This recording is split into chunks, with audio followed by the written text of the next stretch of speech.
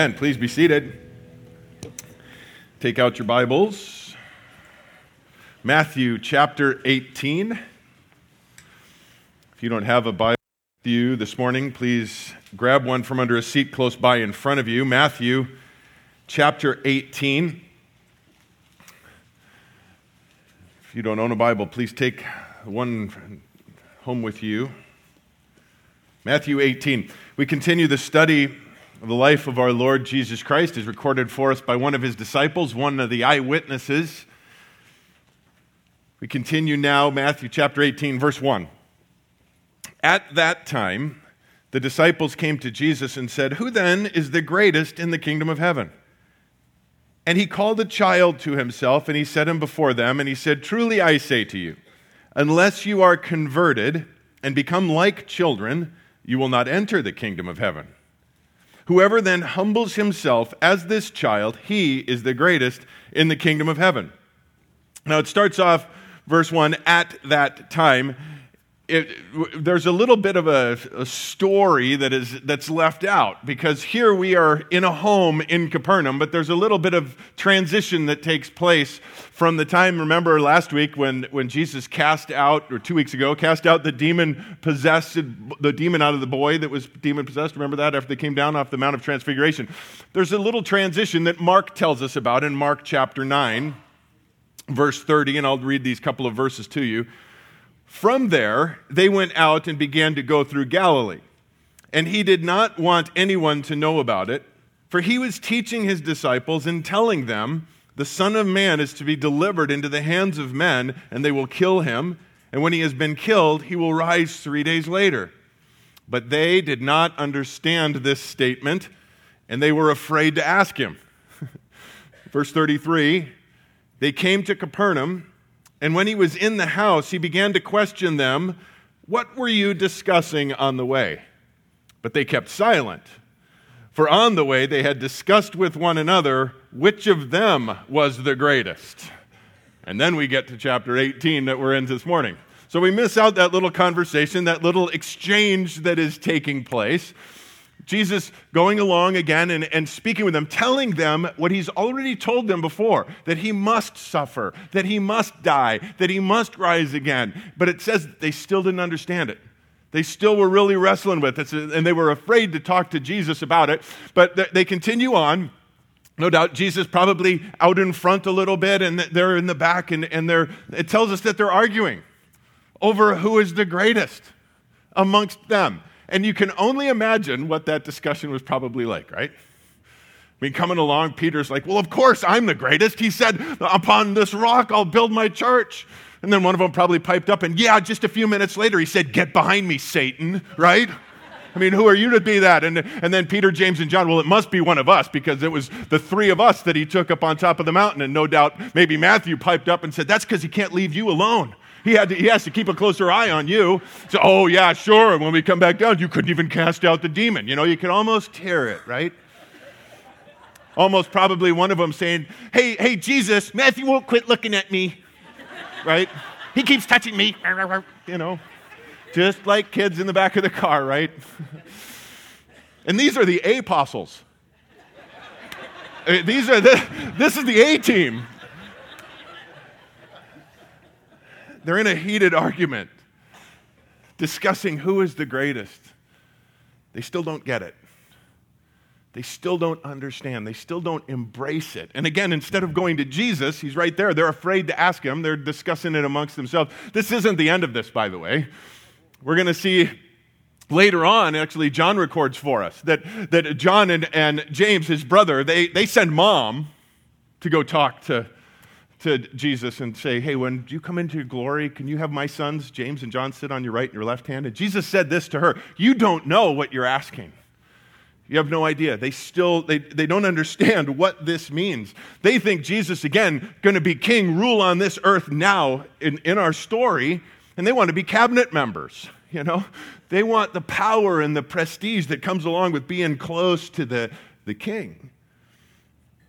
Something that we need to understand, even that is so illustrated for us here perfectly in this, is the question, why do we fight? Why is it that we argue? Why is there contention amongst people? And even more specifically, why is there contention still amongst Christians? Now, we might all have our own opinions, but if we look at the Word of God, it's very clear. Proverbs says, Proverbs 13:10, conflict comes from pride. That's where it comes from. James says, James chapter 4, what is the source of quarrels and conflicts among you? Is not the source your pleasures that wage war in your members? You lust and do not have, so you commit murder. You are envious and cannot obtain, so you fight and quarrel. You do not have because you do not ask. The source, your pleasures. Pride is the issue. I know that every disagreement I ever have, that's the problem that they have, is pride.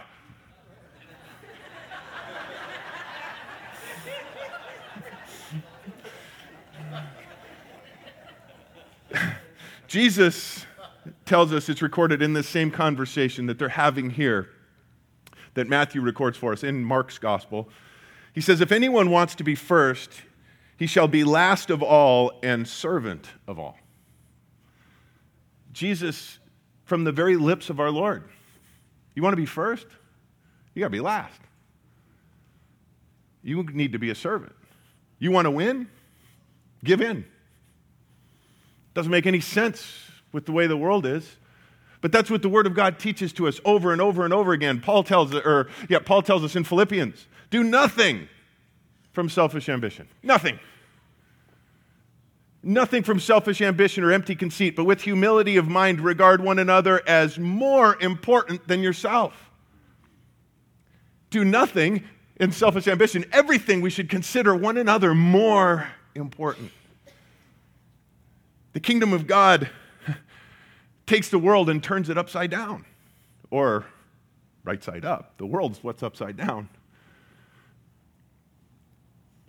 Jesus does address their question in a roundabout way. Who then is the greatest in the kingdom of heaven? First of all, before he gets to greatness, he says, make sure you get in.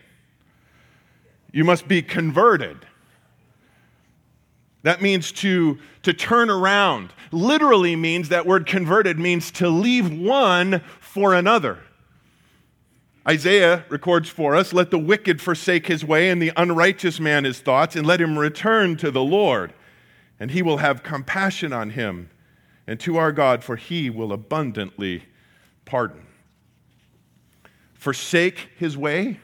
Forsake the way of the world, forsake sin, and return to the Lord. And it says he will have compassion and abundantly pardon.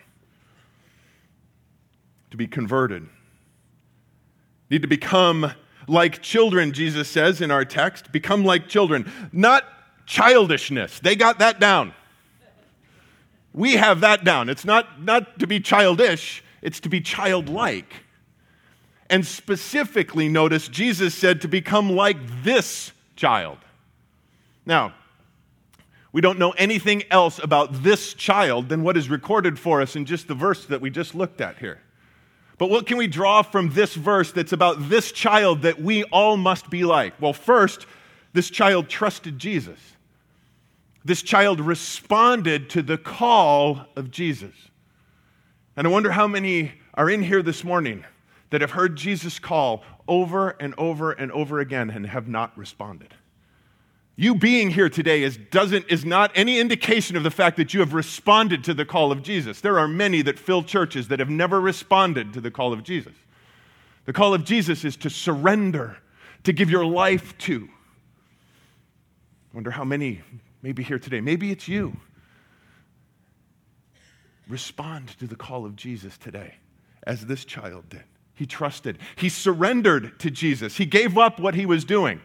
It doesn't tell us, but I'm going to go out on a limb. This child wasn't hanging on every word of Jesus. How do I know? Ever try to keep the attention of a child?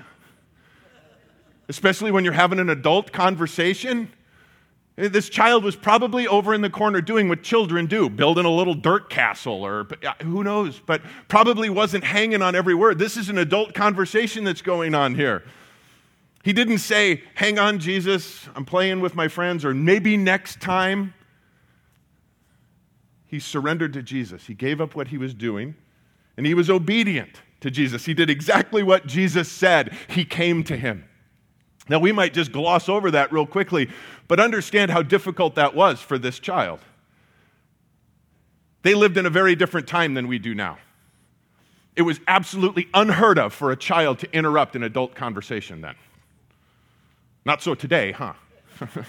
I want a second bowl of ice cream and just whatever it might be. Never there.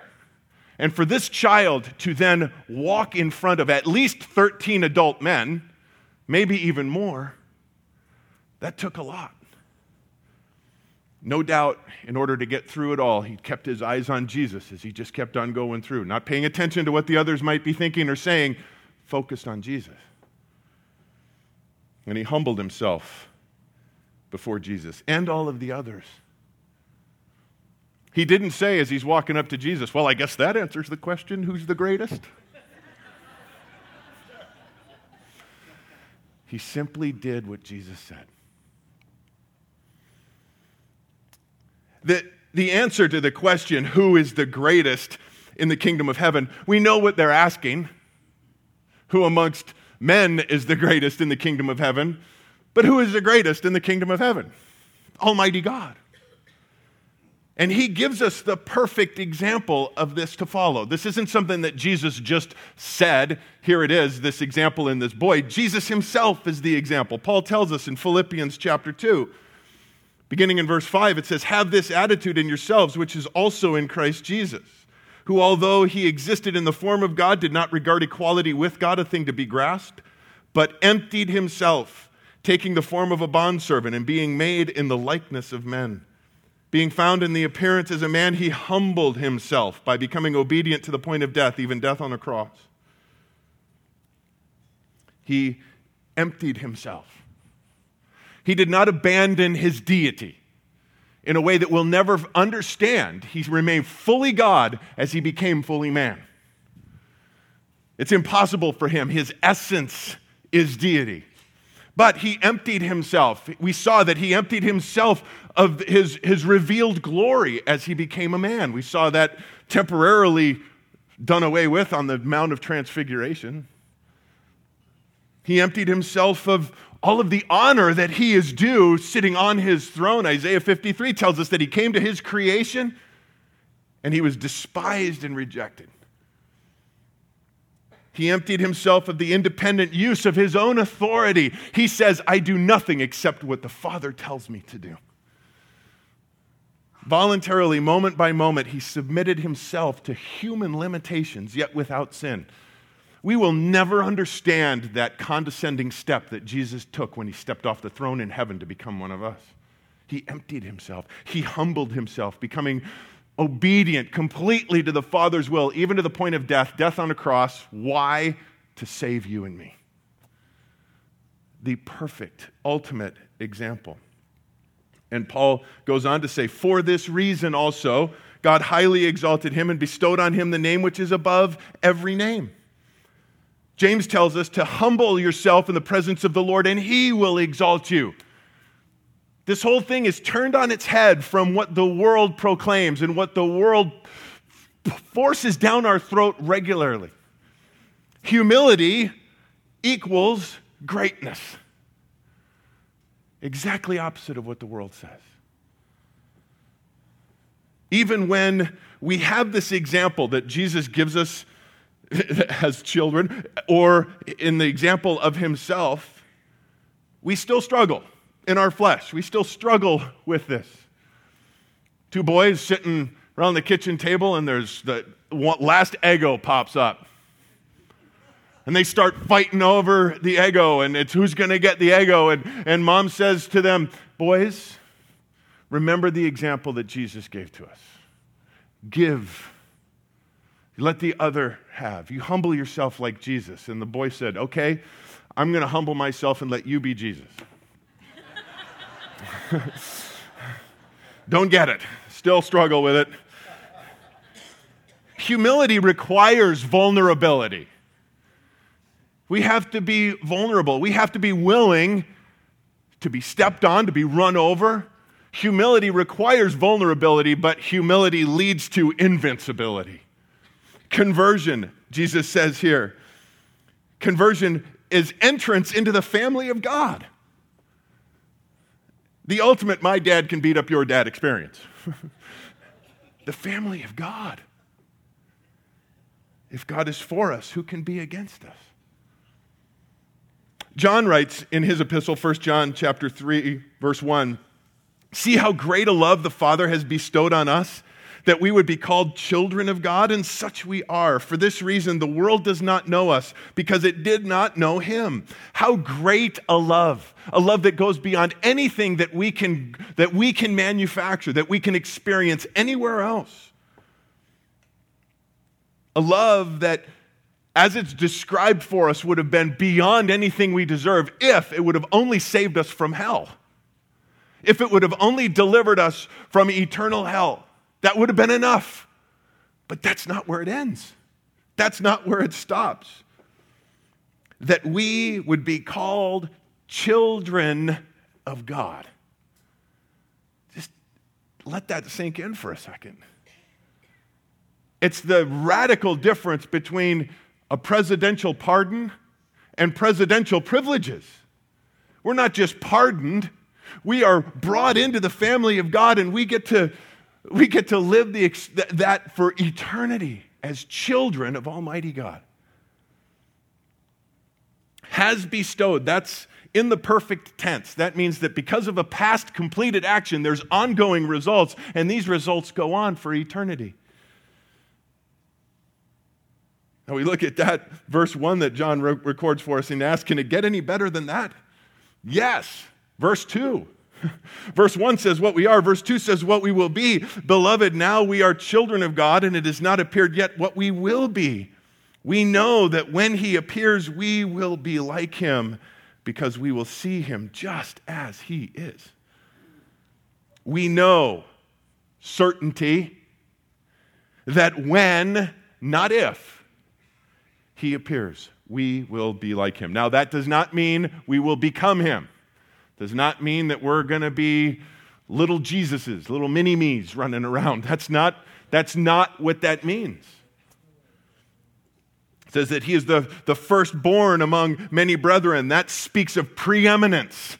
He is far superior. He always will be. We will never achieve that level. What this means, however, is that final stage for us as Christians. When we are born again, that moment when we accept him as Lord and Savior in our lives, that is the justification. That's a once in an eternity experience for every believer. Justification. It's a way to remember is just as if I'd never sinned. My sin gets transferred from my account onto his, and he paid it all for me. Justified.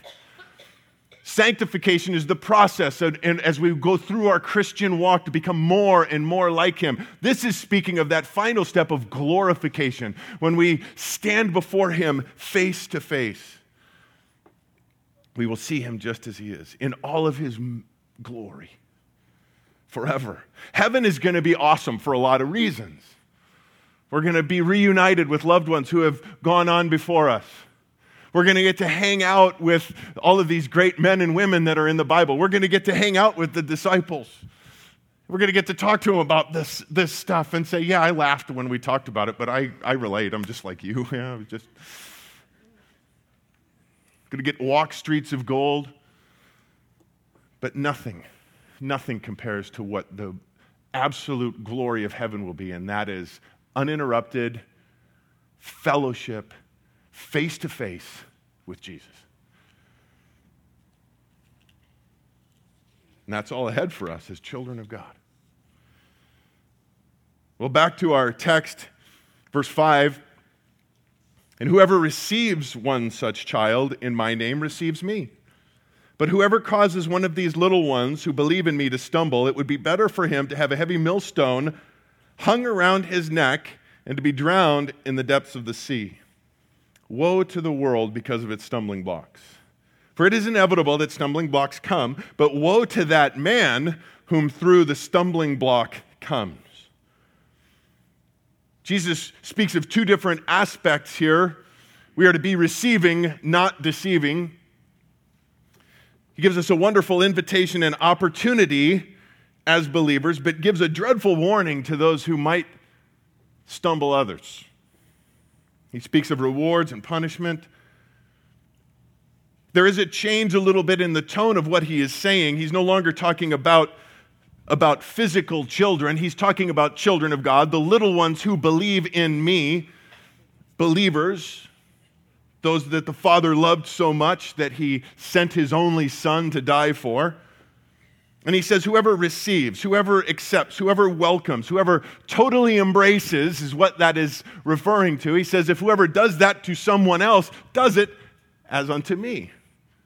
Physically, we can look at that physically. Jesus will say later, we will see this in a few chapters, when I was hungry, you fed me. When I was thirsty, you gave me something to drink. When I was naked, you clothed me. When I was in prison, you came and visited me. And they're going to say, when did we ever do that? And he's going to say, whenever you did it to the least of these, you did it as unto me. It's an amazing thing to grab a hold of that concept, but would anybody jump at the chance to have lunch with Jesus today? All right, you can. Invite somebody else to lunch today that you don't know. Jesus said, if you do that, do it in my name, bless somebody else, somebody that maybe is new here today, maybe feeling uncomfortable, maybe awkward. Just wait. God will introduce you. God will do that. Do that for someone else, and you have fellowship together. Jesus said, it's just like doing it unto me. Physically, spiritually. We spoke of this a little last week, the discipleship, pouring into each other. Coming alongside and encouraging and building up, growing together in this walk. We are all children of God. We got to get that understanding. We're all children. Some of us are maybe a little further along in our development, but we're still all children. Still all understanding how things work and moving through the process. None of us have arrived yet. It's fascinating. I wonder what it would be like if we could actually understand the conversation of the little kids in the nursery. As they're sitting there and they're gurgling and all that sort of stuff back and forth and understand what they're saying. One of them is probably saying, man, pray for me. I'm really struggling with this whole walking thing. Seems like every step I take, I think I got it, and I let go, and I take a step, and bam, I'm face first down, just pray. It's really... And the other one says, man, I hear you, I'll be praying for you, but would you pray for me on this whole potty training thing? Because I'm really struggling, and I see the disappointment in my parents, and I don't want to disappoint them anymore, and I really want to do this. And then maybe one from the other side that's a little bit older is saying back to him, hey guys, don't worry. It'll happen.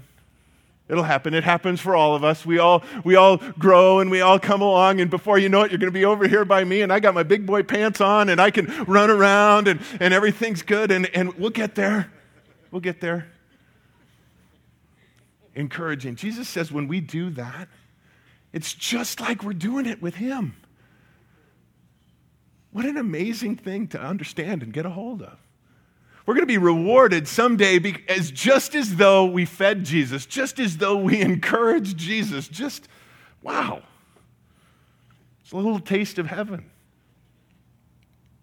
But on the heels of that, but whoever, verse 6, whoever causes a little one to stumble, that Greek word scandalon is where we get our word scandalous.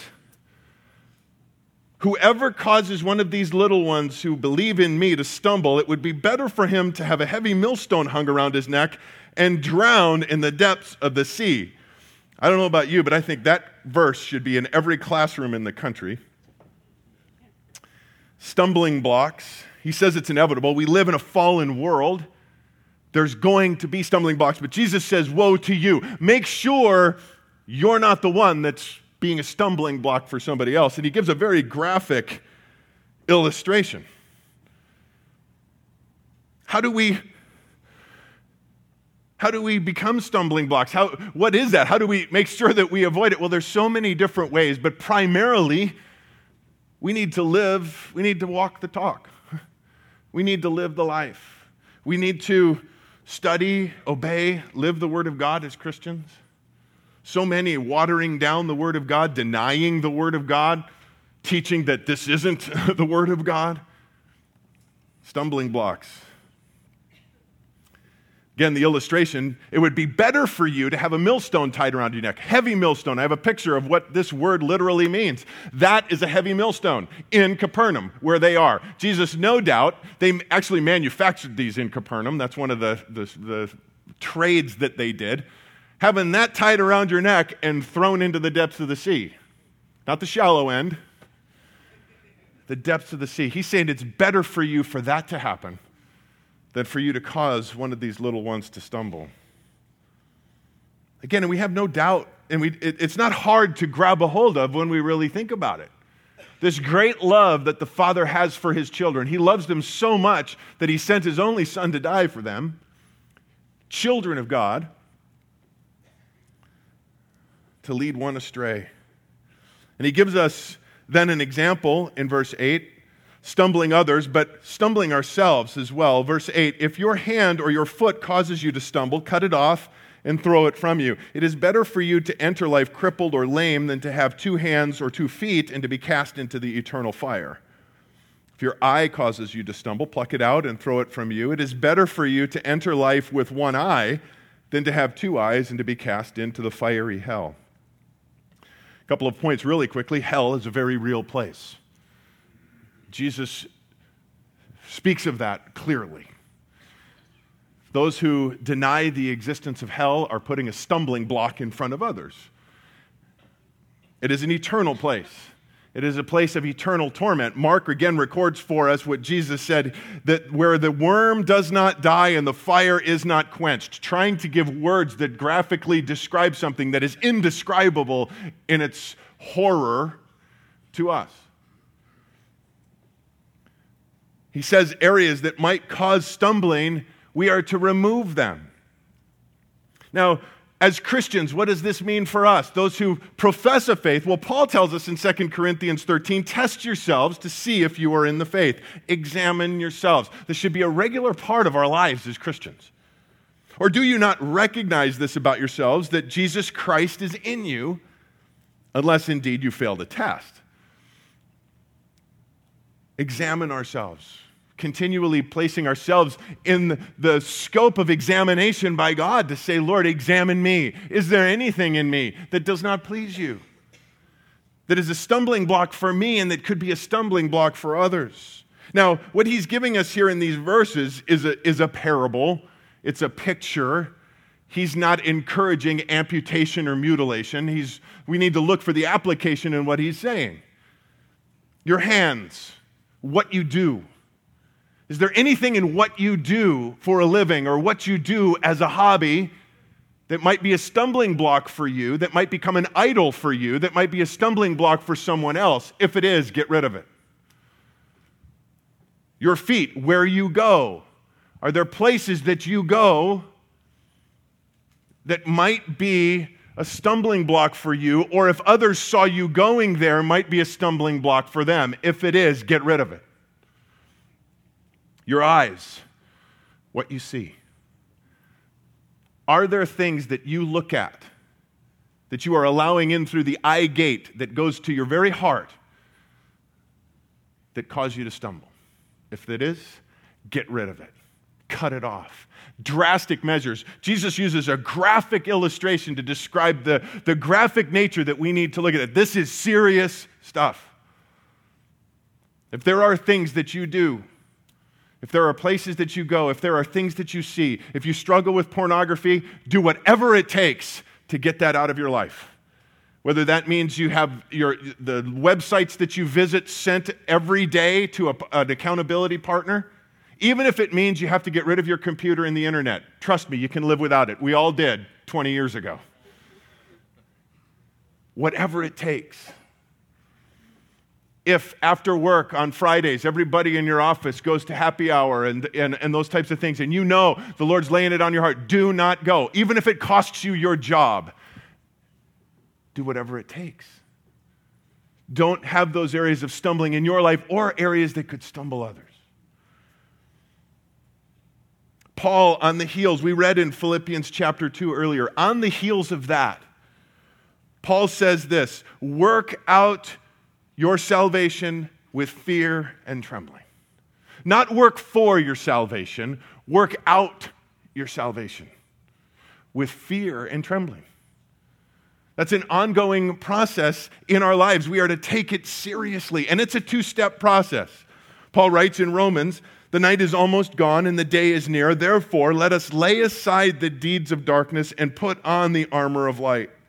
Let us behave properly as in the day, not in carousing and drunkenness, not in sexual promiscuity and sensuality, not in strife and jealousy, but put on the Lord Jesus Christ and make no provision for the flesh in regard to its lust."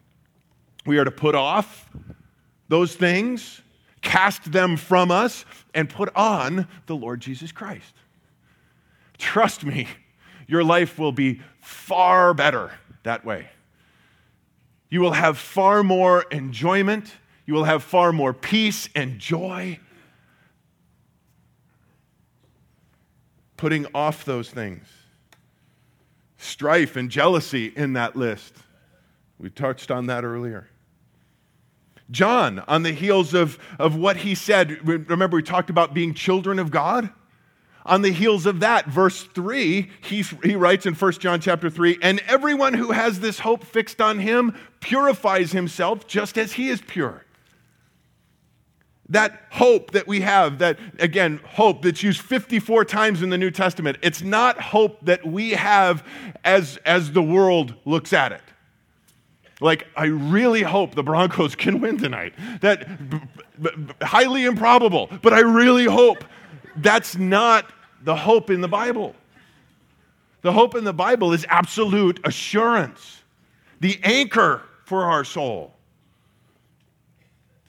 The only way to have that is to fix our eyes on Him. It's, again, nothing that we build up and manufacture in ourselves, but everyone who has this hope as children of God, that we will stand in His presence one day and never leave, that hope, that assurance that we have, everyone who has it, it says purifies himself as he is pure.